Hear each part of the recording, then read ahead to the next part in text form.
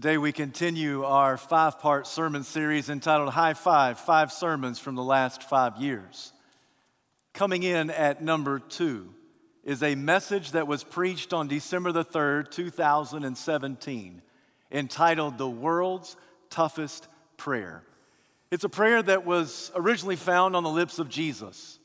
It's a prayer that ought to be found on the lips of every Christ follower.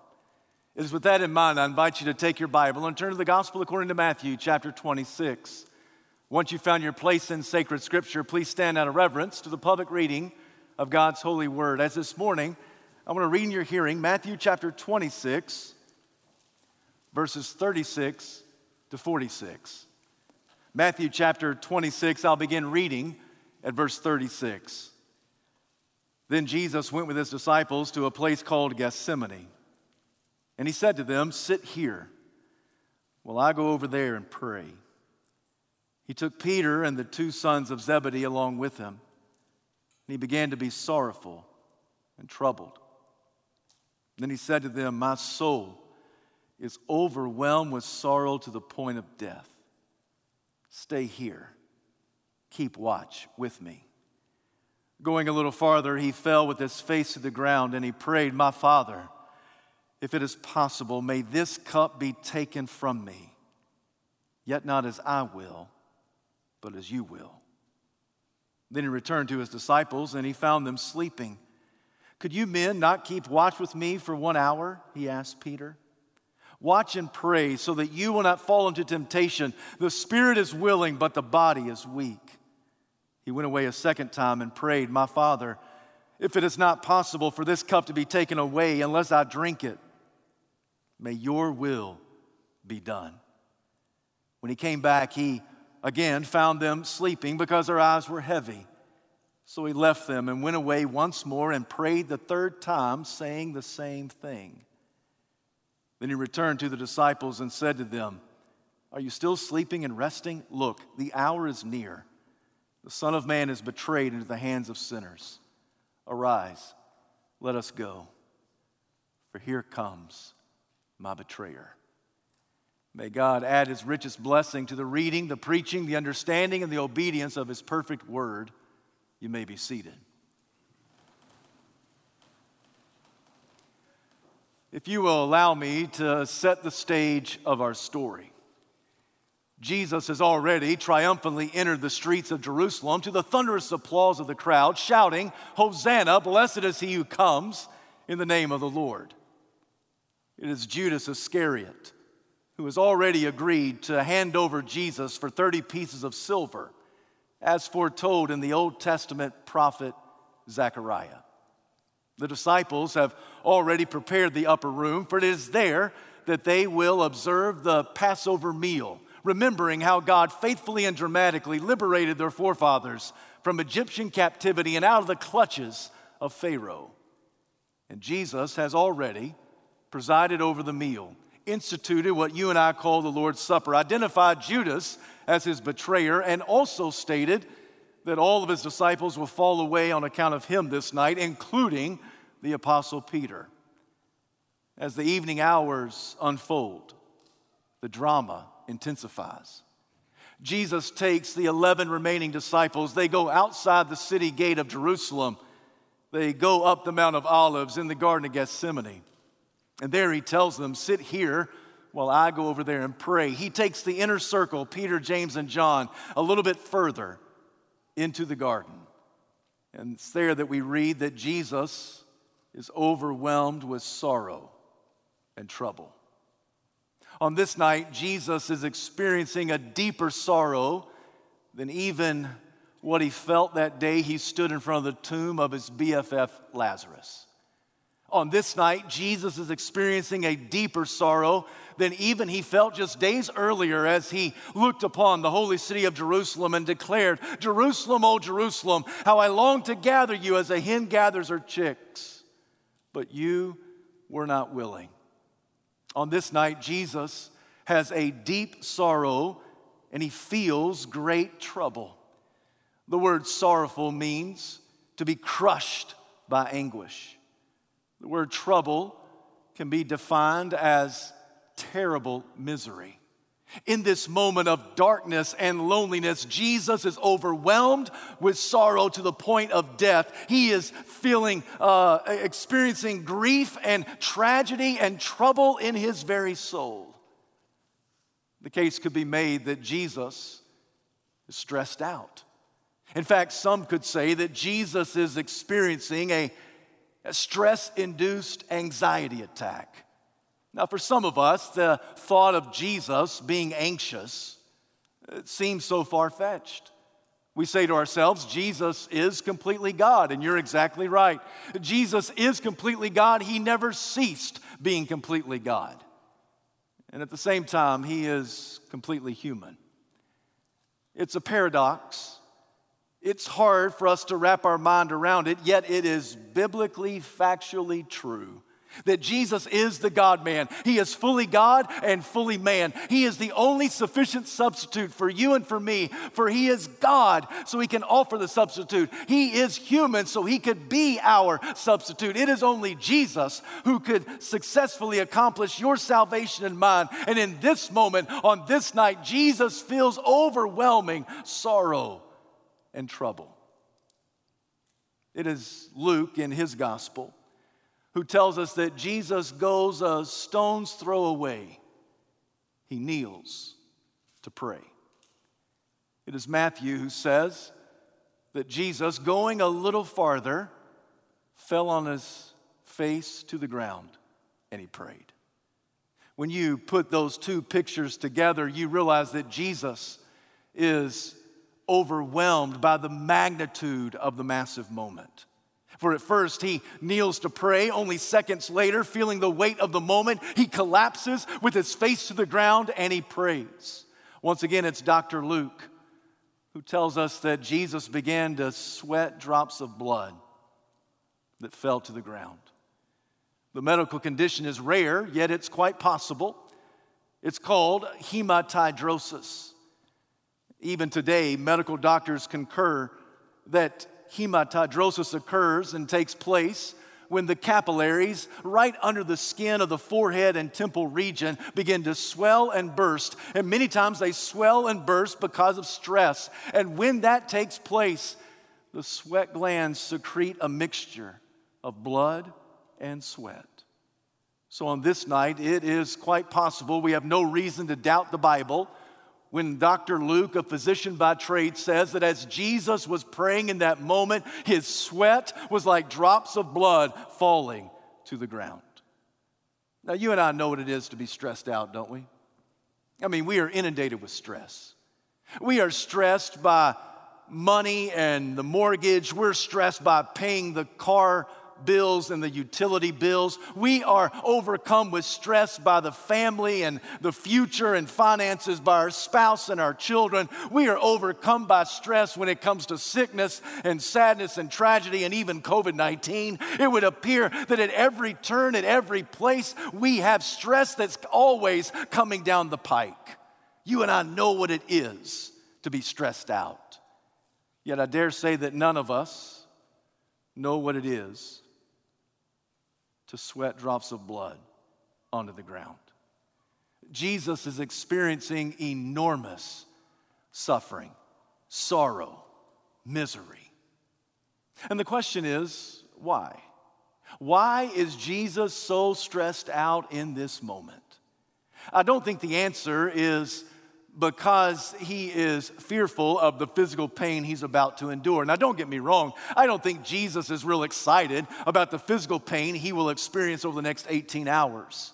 For Jesus knows that right around the corner will be a beating and a whipping that will leave him half dead. He understands that the physical pain will be enormous. He will be unrecognizable. He'll look like a mangled mess of flesh. Jesus will be spit upon and ridiculed. He'll be punched in the face. His beard will be plucked out. He'll be stripped of clothes. He will be stretched wide and nailed to a cross of wood. Yes, the physical pain that Jesus will endure over the next few hours, it is excruciating. But I don't think it's the physical pain that stresses out Christ as much as the spiritual pain. For Jesus knows that for the first time ever in eternity past, never to be repeated again in eternity future, he will experience a momentary severing, splintering of the Trinitarian relationship of God the Father, God the Son, and God the Spirit. Jesus knows that as he dangles precariously on a cross made of wood, he will absorb upon himself an eternity's worth of condemnation for your sins and mine, that God the Father will squeeze into a few hour window an eternity's worth of hell that you and I should experience, and it will be meted out squarely upon Jesus. And Jesus knows the spiritual reality that he who knew no sin will become sin for us, and that God the Father will turn his face away from God the Son, causing the Son to declare, my God, why have you forsaken me?" It is this prospect of being God forsaken that Jesus is overwhelmed with sorrow to the point of death. This is something that's never happened before. It'll never happen again. The idea that God will be forsaken by God, that God the Father will turn his face away from God the Son, is something that is so overwhelming to Jesus that as he contemplates this, as he thinks about this, he is overwhelmed with sorrow. It crushes him to his face to the ground, and he prays. Now, in this moment, Jesus does not deny God. He does not disobey God. He doesn't doubt God. Jesus prays to God. And friend, there is a great lesson in that. When stress comes rumbling at you, when you are inundated and overwhelmed with debilitating stress that paralyzes you, in that moment, do not deny God. In that moment, do not disobey God. In that moment, do not doubt God's goodness and his love. In that moment, follow the lead of Jesus. Jesus prayed. Yes, I know that God is praying to God. In that moment, God the Son prays to God the Father. And yet when you experience stress that is overwhelming, you follow the lead of your Savior, the Lord Jesus Christ, and you simply pray unto God. In this moment, Jesus prayed, "Father, if it's possible, take this cup from me. Yet not my will, but your will be done." This morning, I want you to notice two components of that prayer. First, raw sincerity. Second, radical submission. In raw sincerity, Jesus prayed, "If it's possible, take this cup from me." And yet, in radical submission, he prayed, "Not my will, but your will be done." Jesus prayed with raw sincerity. If it's possible, take this cup from me. I don't want you to misunderstand Jesus. Jesus does not want to save sinners. Jesus is simply asking, is there another way for us to redeem lost humanity? Is there another way for us to succeed in the mission, to come and rescue the reprobate, to redeem the lost? Is there another way for us to redeem lost humanity apart from me going to the cross? Is there another way for us to accomplish salvation for all of God's children apart from me going to Calvary's Hill and being momentarily severed away from that sweet Trinitarian relationship of Father, Son, and Spirit? And is there a way for this to happen apart from me having to drink every last drop of the cup of wrath? Is it possible, O Father, for us to save lost people apart from what I'm going to have to experience? Now, friend, when you stop and think about that, this is a tremendous request of Jesus, don't you think? I mean, this is raw sincerity. It's not that he doesn't want to save you. It's just that in this moment, he's asking, is there another way to accomplish that salvation apart from me having to drink the cup?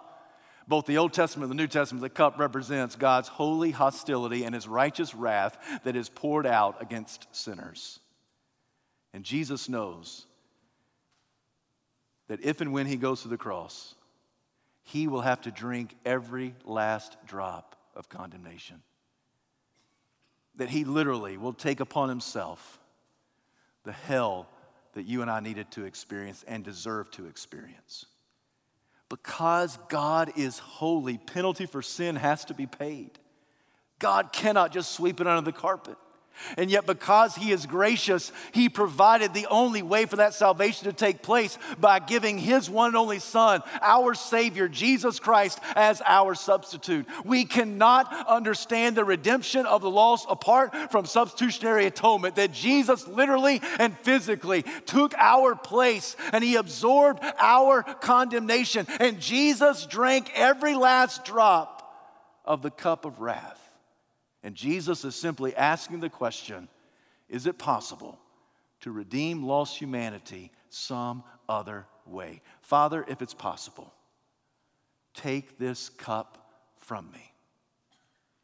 Now, this kind of prayer that embodies such raw sincerity, it flies against the face of easy believism of Christianity in the 21st century. There is a version of Christianity in our day, especially here in America, that seems so wimpy. That seems as if that God is just preoccupied about keeping you wealthy, healthy, and happy. And if that's the depth of God's relationship with humanity, and if God's only preoccupied with keeping you wealthy and healthy and happy, then God the Father owes God the Son a huge apology. Because Jesus endured all of an eternity's worth of condemnation for your sin and mine. So how do you handle the stress and the suffering and the loneliness and the darkness of life? What do you do when there's more month than money? How do you handle it when the cancer comes back? What do you do when life levels against you something that's not happy but horrible? And friend, if your theology can't help you when you need it the most, it's bad theology and you don't need it. I mean, you need a theology that's robust. You need a theology that is deep. You need a theology that is rooted in the reality of the accomplished work of Jesus Christ. And Jesus, in this moment, on this night, He prayed with raw sincerity. If it's possible, take this from me. But He also prayed with radical submission. Not my will, but your will be done.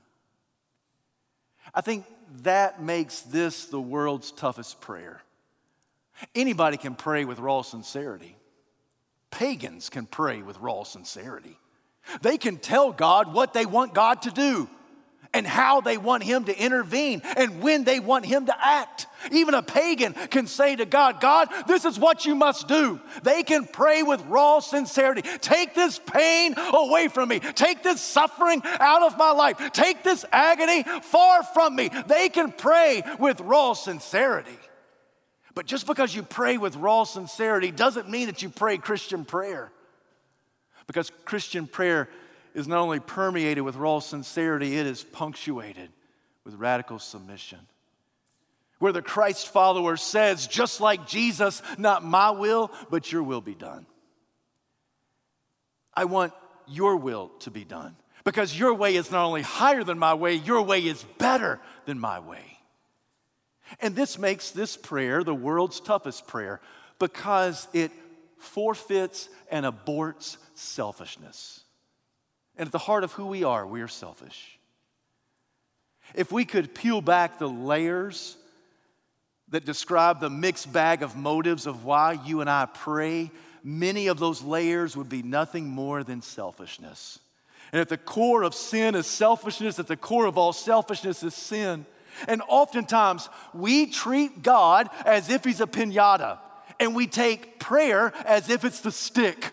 And we think to ourselves, as long as I whack God hard enough, and as long as I beat Him numerous enough amount of time, as long as I keep whacking Him with this stick of prayer, inevitably He will cave. Inevitably He will give in, and the goodies of God will fall from the skies.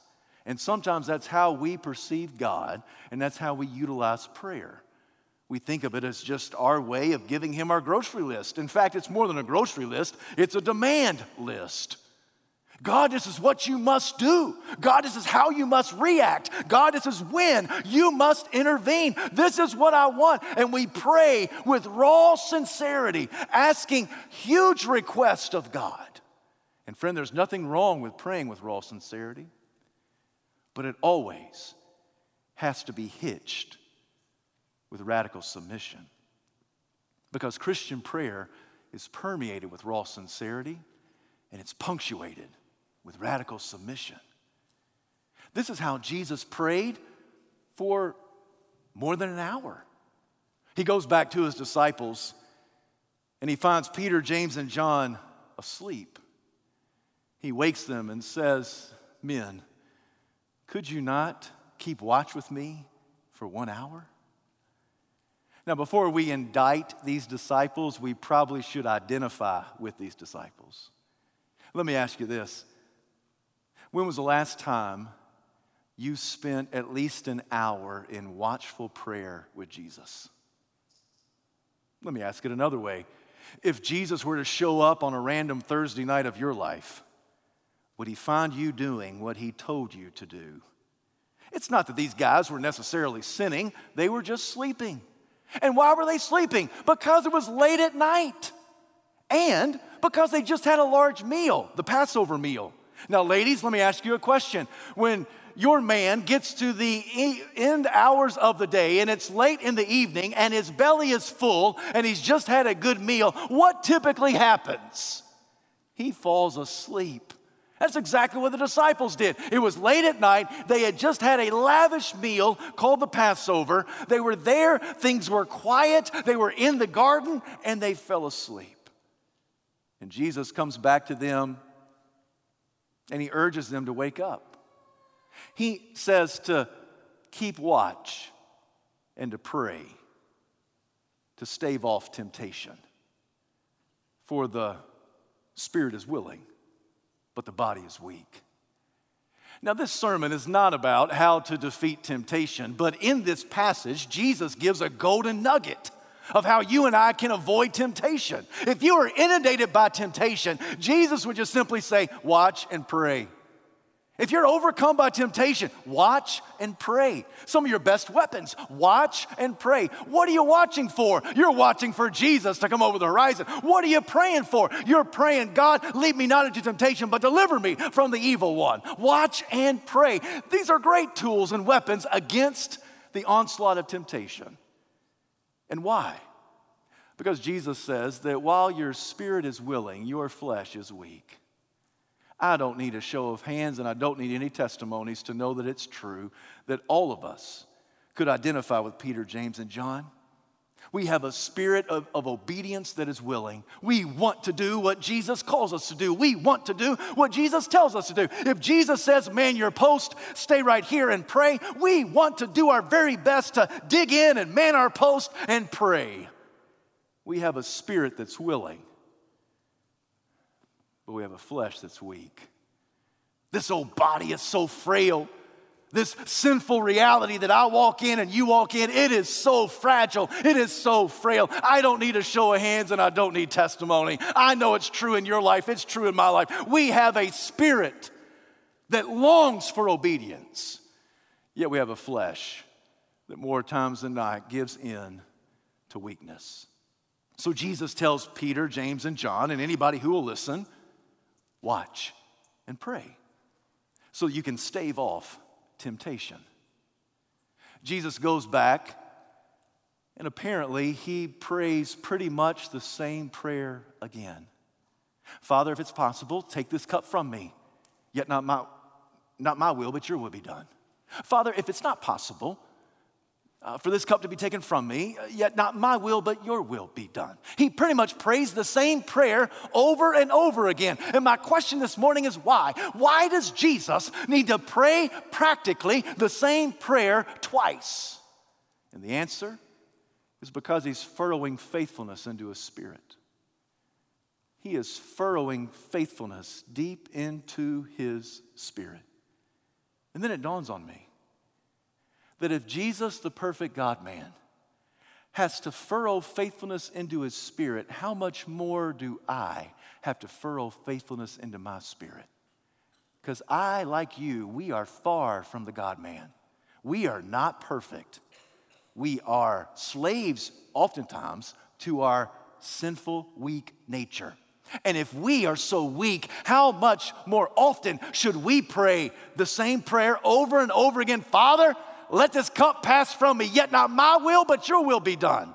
Jesus prayed this over and over. He went back to check on the disciples. They were asleep. He did not bother them. He resumed his prayer posture a third time, and the text says he prayed the same thing that he'd been praying before. Jesus prayed this not once or twice, but 3 times for hours on end. Father, if it's possible, take this cup from me, yet not my will, but your will be done. Father, if it's possible, take this tragedy from me, yet not my will, but your will be done. Father, if it's possible, take this hardship from me, yet not my will, but your will be done. Jesus is furrowing faithfulness deeper and deeper into his spirit. After praying this the 3rd time, he goes and finds his disciples still resting, still sleeping. He wakes them up. He says, the hour has come for the Son of Man to be handed over into the hands of sinners. It's a favorite title that he has of himself, Son of Man. The hour has come. The cross looms large. The hour has come that the Son of Man might be delivered to the hands of sinners. Arise, let's go, because here comes my betrayer. Jesus walked out of the Garden of Gethsemane that night, and he was totally different than when he walked in. He walked in devastated. He walked out determined. He walked in distraught. He walked out devoted. Now, friend, how can you go from being distressed to being devoted? How can you go from being devastated to being determined? How can you do that? How can you move from a spirit of devastation to a spirit of determination? How is that possible? And I just submit to you today, it is possible only through prayer. You can just simply pray like Jesus. Jesus prayed Christian prayer. What is that, you ask? It is prayer that is permeated with raw sincerity, and it's punctuated with radical submission.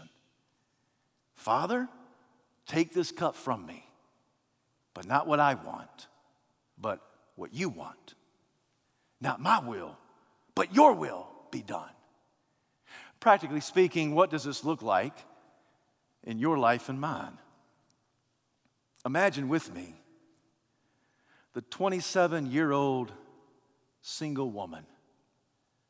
And this is her prayer. Father, I desperately want to find that godly guy to spend the rest of my life with. But it seems that he's nowhere to be found. And the prospects are getting fewer and fewer. I've already graduated from high school, already graduated from college. I'm now in the workplace, in the workforce, and it would seem that I'm surrounded by people that don't fit the bill of being a godly guy that I want to spend the rest of my life with. And Lord, you know that I have been praying for this and thinking about this since I was a little girl. Since I was 5 years old, oh Father, I've been dreaming not only about my wedding day, but my marriage. I long to live life with somebody that I love. I long to have a godly guy leading the household. I want us together to have children that know the Lord and love the Lord. And I want us as a family to be able to go on mission trips and do your work. Oh, Father, I desperately want to find Mr. Wonderful. I want to find the right guy to spend the rest of my life with. But your will be done. And Father, if that means that you want me to be single for the rest of my life, you know I don't want that. But if that's what you want, your will be done. Oh, Father, if I could do more for the kingdom by being single versus being a wife and a mom, then your will be done. Do you hear that Christian prayer? It's permeated with raw sincerity. It's punctuated with radical submission. It's the prayer of the married couple, and they go to God together and they say, "Oh, Father, you know we desperately want to have a child. We've been trying for 4 years, and nothing's happening. Month after month after month, our hopeful anticipation is dashed. Father, you know all of our friends, they're having beautiful babies. It would seem that promiscuous teenagers are getting pregnant at an alarming rate. Lord, we know that you're the one who opens the womb of a woman, and we don't know why. We don't know why you haven't blessed us with a child, because you know that's our heart's desire. We want to have a baby. We want to love our very own. We want to nurture our own flesh and blood. We want to be a mom and a dad. So please, Lord, please answer our prayer. We know you can do this. But your will be done." And as hard as it is to say, if that means that we will be barren and childless for the rest of our life, so be it. God, that's not what we want. But if that's what you want, your will be done. If you want us to adopt, we'll adopt. If you close every door there, you just want us to pour truth into somebody else's child in a ministry at church or a parachurch organization, we'll do it. It's not the same, God. It's not the same. But if that's what you want, your will be done. We can't see it, don't quite understand it, but your will be done. Friend, do you hear that Christian prayer? It's permeated with raw sincerity. It's punctuated with radical submission. It's the prayer of the 47-year-old man who goes to God and says, "Father, I am too young for pancreatic cancer. I didn't see this one coming. This shocks me. You talk about a sucker punch. This is a sucker punch. I've got a wife and I've got kids. And God, you are able to do immeasurably more than I can ever ask, think, or imagine. So please rid my body of all cancer, because I know you're able to do it. Father, please, let this test be a testimony. Let this mess be a message of how good and gracious you are. Please rid my body of every cancerous cell, because I know you can do it. But God, your will be done. And I know that sometimes you heal people by taking them home to heaven, and maybe that's your plan. But Father, you've got to promise me that if you take me home to heaven, you've got to take care of my wife and my kids. I want to go to heaven. God, don't misunderstand. I want to go to heaven. I just don't know that I want to go right now. There's so much more life to live, so much more to do. But Father, your will be done, because your way is better than my way. Your will be done. Friend, do you hear that Christian prayer? It's permeated with raw sincerity. It's punctuated with radical submission. It's the prayer of the wife of nearly 22 years when she learned that her husband had been cheating on her for nearly the last 18 months. And she prays to God, "Father, I don't know what I want.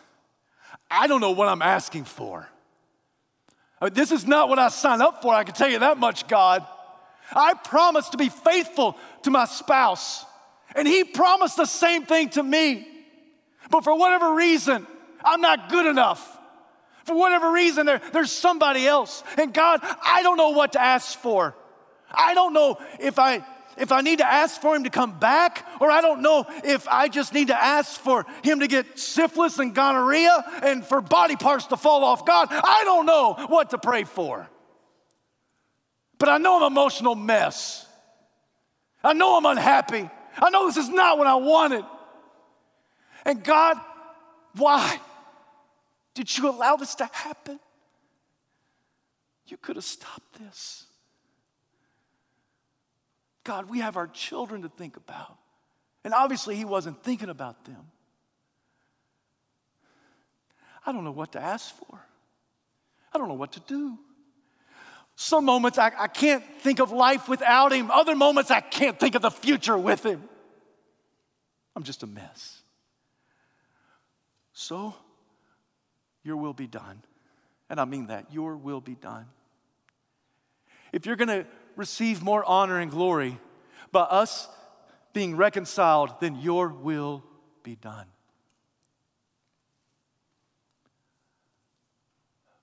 But I just want you to be glorified. But you got to tell me what step to take, because I don't know what to do next. Friend, do you hear that Christian prayer? It's permeated with raw sincerity. It's punctuated by radical submission. It's the man who's almost 15 years from retirement. This is his prayer. Father, you know I would love to have that promotion at work. We need the money. I can do the job. You and I both know I'm the most qualified candidate in the whole bunch. I can do the added responsibilities, and you know, with the children just about to get out of college and get on their own, boy, we could really use some of the extra income. And the youngest one getting up into high school and about to go, Lord, we could really use the extra cash flow. So Lord, please open the door. Just get my foot in the door. Just let me have an interview. I think everything will go well after that. You just provide for me this job. You know that I need it and I want it, and I'm going to give you all the glory and praise for it. Yet not what I want, but what you want. So God, if you don't give me that job, and if we continue to struggle to make ends meet every month, your will be done. If you see something down the pike that if I get this job, it will tempt me to bring shame to your name, I don't want the job. Your will be done. So I need you to help me. Friend, do you hear that Christian prayer? It is permeated with raw sincerity. It's punctuated with radical submission. This is how Jesus prayed. This is how he calls us to pray. My question to you this morning is, do you pray like this? Do you give God raw sincerity and radical submission? It is one thing to pray with raw sincerity. Anybody can do that. But it's purely Christian to pray with radical submission, to say, not my will, but your will be done. And I wonder, is this how you pray?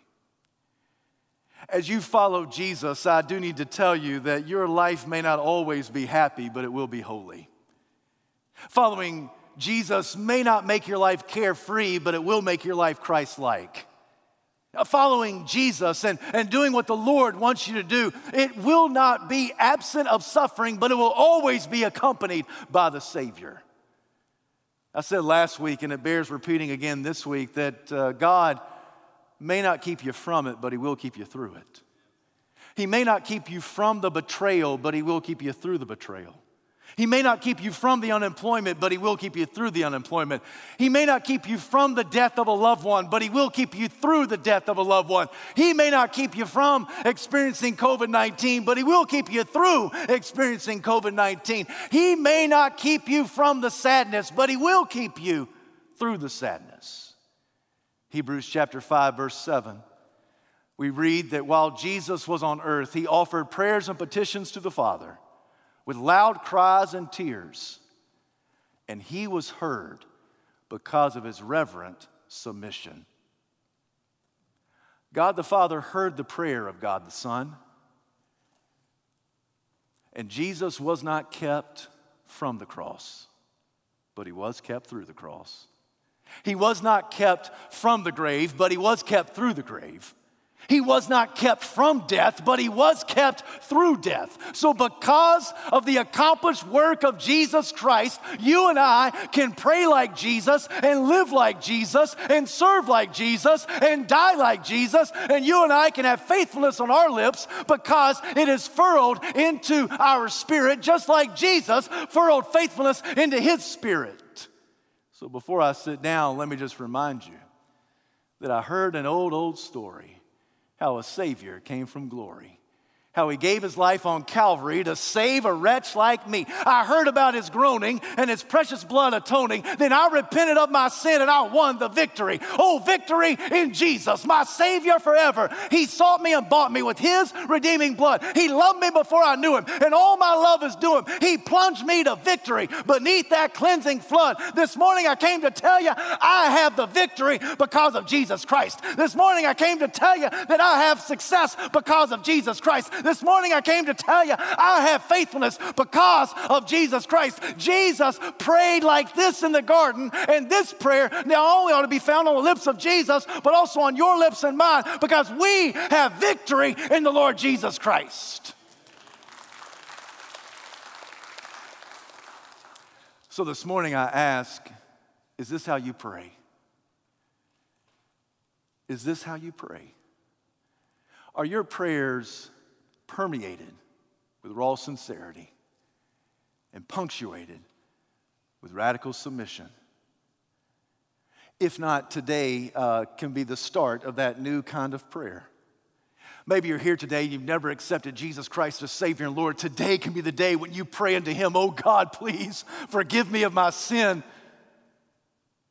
I surrender my life to you.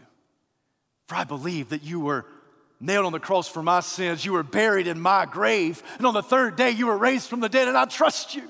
And I believe in you. Today can be the day of your salvation. But maybe you're here today. Maybe you're listening today and you are a believer. You've been walking with the Lord for a long time. But there's a situation, a scenario, there's a crisis, there's a concern that's in your life. And you don't know what to do with it. Today, I want you to pray. Don't pray like a pagan. Pray like a Christian. How does a Christian pray? A Christian prays with raw sincerity and radical submission. So this morning, pray to a wonderful Savior who gives you victory beyond victory. Because though he was crucified on a criminal's cross, he was raised from the dead to give you everlasting hope, life, and peace. So let your prayer be like Jesus. May your prayer be permeated with raw sincerity and punctuated with radical submission. Heavenly Father, we pray to you, and in this holy moment, we give you all of the concerns of our heart. We describe them in very raw, real ways. And Father, we ask for you to help us to pray with radical submission where we say, not our will, but your will be done. In Jesus' name we ask it.